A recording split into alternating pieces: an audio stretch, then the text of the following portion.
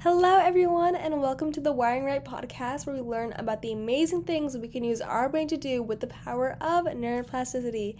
It is time to use the knowledge that we have gained through decades of neuroscience research to guide us in living a fulfilling life.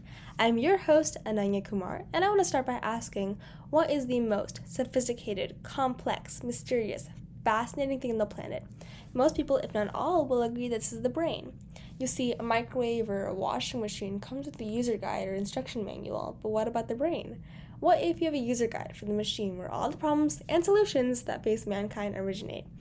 This podcast will help us together craft a user guide that is designed to rewire ourselves and wire our more generations who are happier, healthier, resilient, empathetic, and kind towards oneself, others, and the planet, while also maintaining the big idea of a growth mindset.